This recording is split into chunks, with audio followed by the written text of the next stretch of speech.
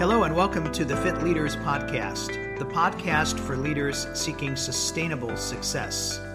I'm your host, David Chinsky, founder of the Institute for Leadership Fitness and creator of Fit Leaders Academy.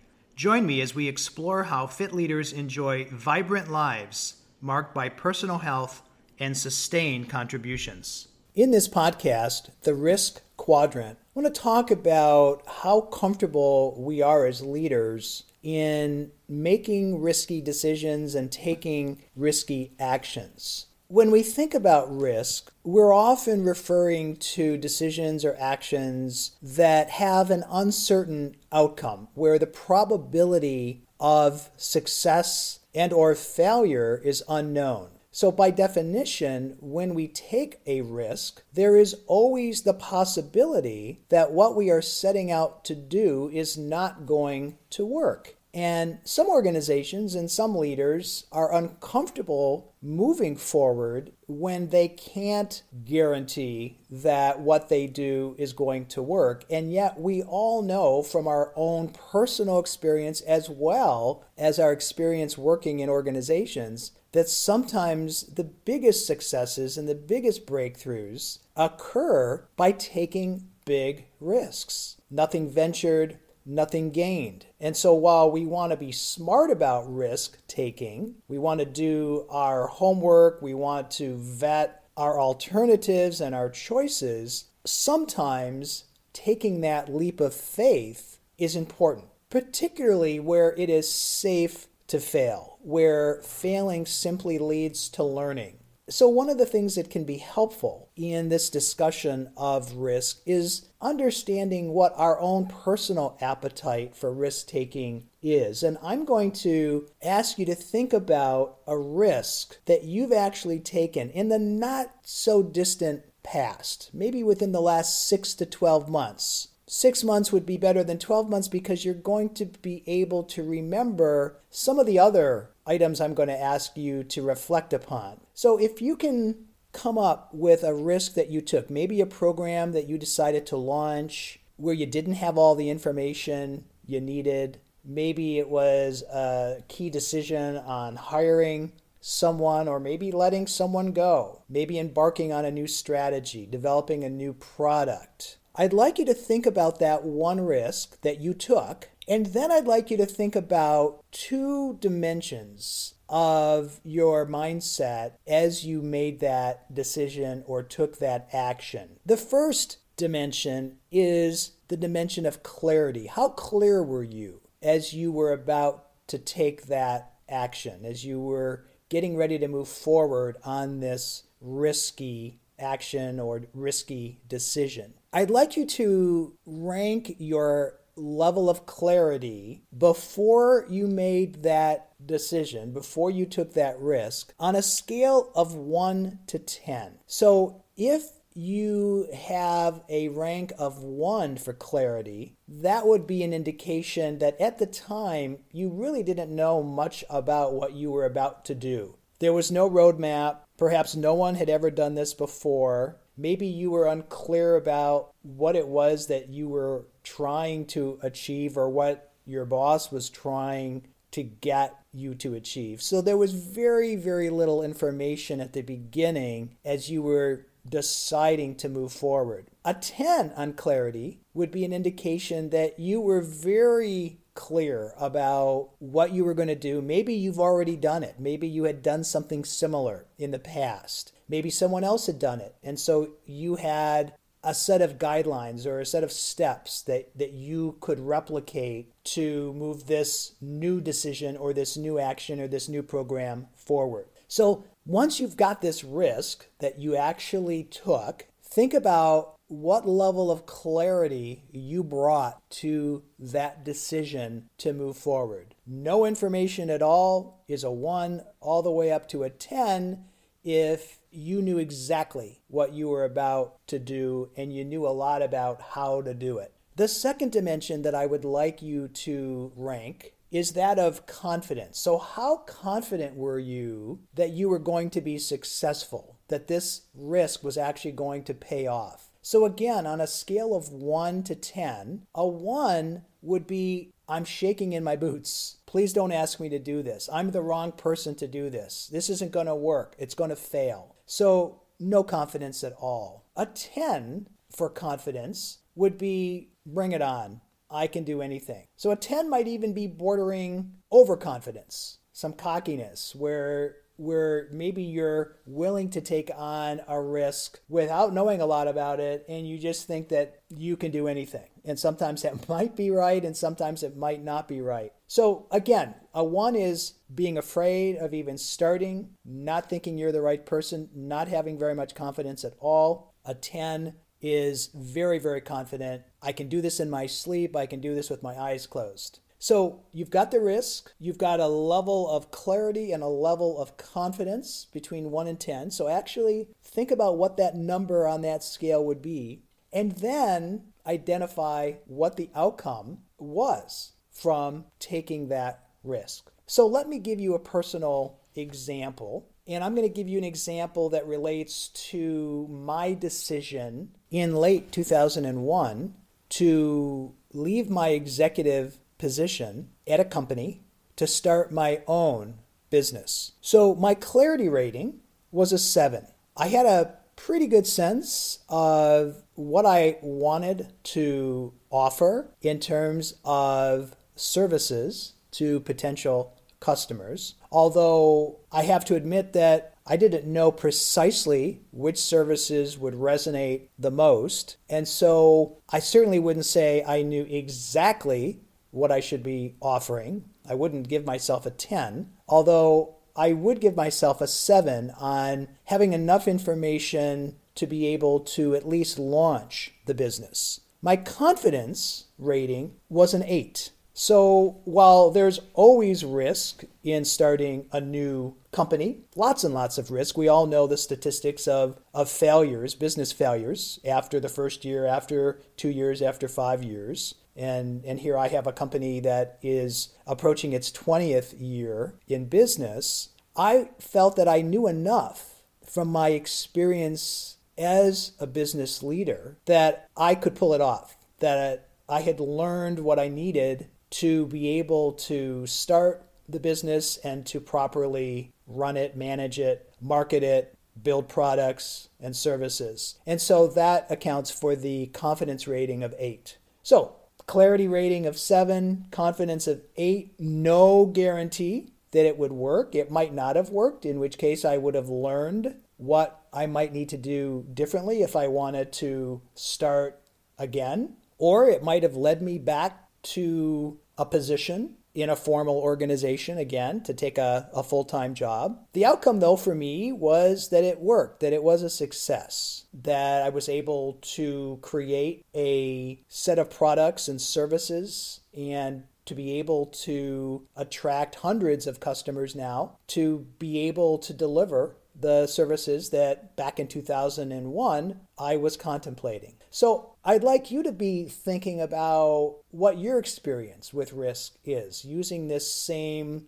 approach to identifying a risk you took, maybe within the last 6 to 12 months. How clear were you on a scale of 1 to 10? And how confident were you on a scale of 1 to 10? And then what was the outcome, whether it was positive or not so positive? This examination will give you a sense of how clarity and confidence contribute to making these kinds of decisions. And I often ask my clients when they do this exercise in our workshops, whether clarity or confidence was more important when they took the risk. Was it more important to know what steps to take and how you might proceed with this risk? Or was it more important that you had greater confidence? And I have to tell you, it's a mixed bag. There are many people for whom clarity is more important, that having enough information for them actually increased their confidence. And then there are others who said it was more important to be confident, to have faith that this would work out and that they would learn the facts and get the clarity along the way. So there's no right or wrong answer. Ideally, we want to have a mixture of both clarity and confidence, and the more we have of both, the more likely we are to move forward and to actually take that risk. One of the things that I have built based on a lot of the feedback I've received from my clients when I facilitate their participation in this exercise is a quadrant. I've put together a risk quadrant that shows the influence of clarity and confidence when it comes to taking risks. So I invite you, if you're not driving right now, and if you are, this is something that you can do later on when you are at your desk, go ahead and draw a 2x2 table with 4 quadrants. And at the very bottom of the 2x2 table, label it clarity. And on the left-hand side, or the y-axis, label that confidence. So you've got clarity at the bottom and confidence on the left. And then, of course, there'll be a low and a high for clarity. And then for confidence, the lower left would be low and the upper left will be high. So you've got a 2x2 table where you can have a different mix of clarity and confidence. So once you've got your table drawn, let's take a look at what it means to be in any of these 4 risk quadrants. If we're in the lower left quadrant, where we have both low clarity and low confidence, so this might be where in the exercise that you just completed, you might have had a very low number on the ranking for clarity, maybe 1 or 2, maybe 3. And also for confidence, you indicated that you were low in confidence, maybe a rating of 1 or 2 or 3. I call this quadrant the fearful and paralyzed quadrant. So when leaders score low on both clarity and confidence, they often are unsure of where to go. They're afraid of stepping out. They essentially remain in place. And so I call these individuals fearful and paralyzed because they don't really know where to start, because they don't have enough information, they don't have sufficient clarity, and they also don't have enough confidence to just strike out on their own regardless of the amount of clarity that they have, so they don't do anything. Imagine a deer in headlights where the deer just doesn't know what to do, and so it just stands there. So that's the first of 4 quadrants when we're looking at the influence of clarity and confidence on the taking of risk. If we move over to the right, so now we're in the lower right-hand quadrant where clarity is higher now, although confidence remains low. I call this quadrant the frustrated and stalled quadrant. So when leaders score high on clarity, although they're still low on confidence, they often find themselves restrained as they try to balance the certainty of knowing where they want to go with an absence of any conviction regarding next steps. So unlike the lower left quadrant, where there's insufficient clarity and confidence to move forward, in this quadrant, where we have high clarity and low confidence, because we know what to do, we get very frustrated because we don't have sufficient confidence to get started, to put one foot in front of the other. If we look at the upper left quadrant, where now we have high confidence, although we now have low clarity, I call this quadrant the impatient and overconfident quadrant. So this is where we don't have a lot of clarity. We don't really know what we need to be doing, how to start, and yet our confidence is at a very high level. Now, this is a dangerous place to be at times because this is where we can actually be driven by overconfidence, even though we don't have enough information to know what to do. And so we might move forward and do the wrong thing. Or in the absence of sufficient data, we may move forward because we are ready to go. We've got enough juice, enough energy, enough confidence, and yet we could end up making a mistake. So we have to be careful that we don't race ahead without a solid understanding of where to go. And that's why I call these leaders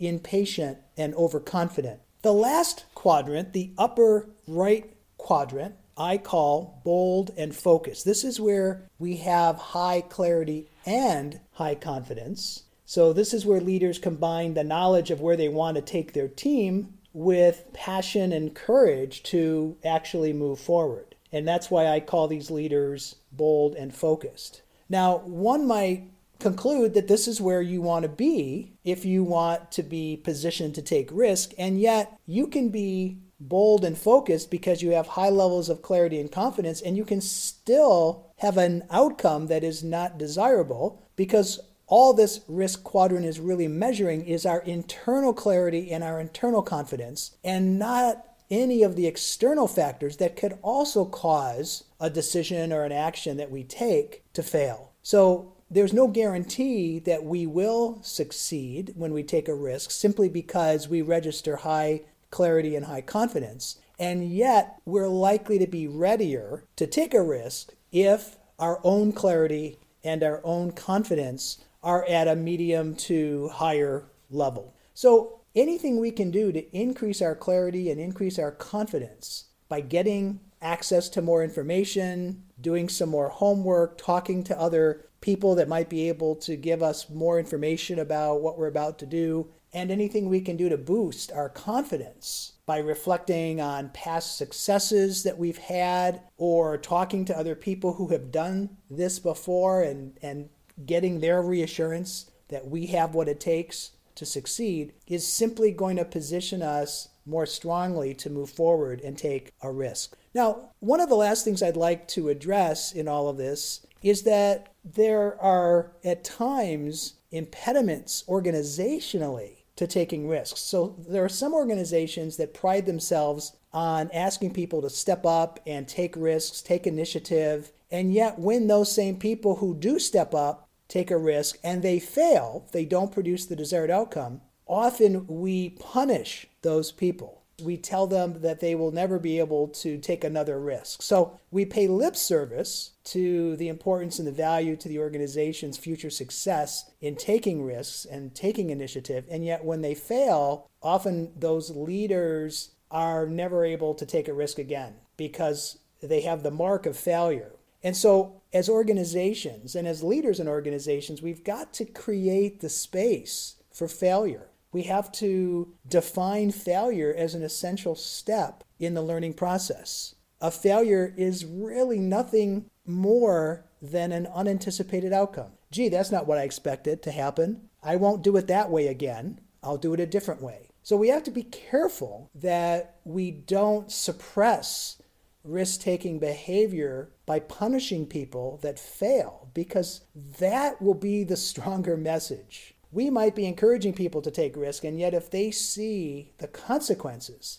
of taking a risk and failing, they're not going to take a risk again. And organizations need people to be willing to take risks because, as I mentioned at the beginning of this podcast, often it's the risks we take that create the breakthroughs, that create the bigger successes. So be aware of what you're doing and what your organization is doing to discourage risk-taking and work to remove those barriers. And also ask yourself, what are we doing to encourage risk-taking? And how might I create an environment that has more of those elements that actually encourage risk-taking? Also ask yourself what risks you're avoiding. At the end of our lives, what we will regret more than anything else are the risks that we didn't take. We're not going to regret the risks we took and failed at as much as we are going to regret not having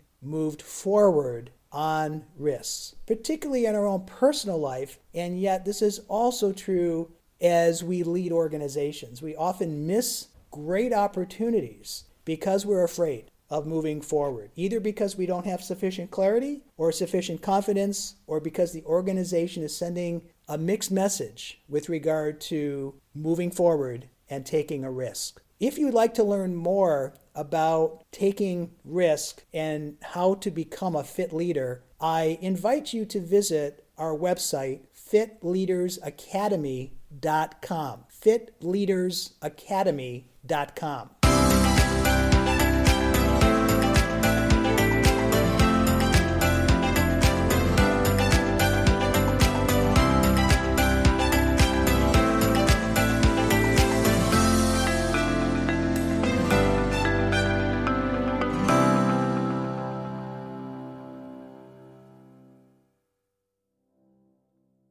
This podcast is a part of the C-Suite Radio Network.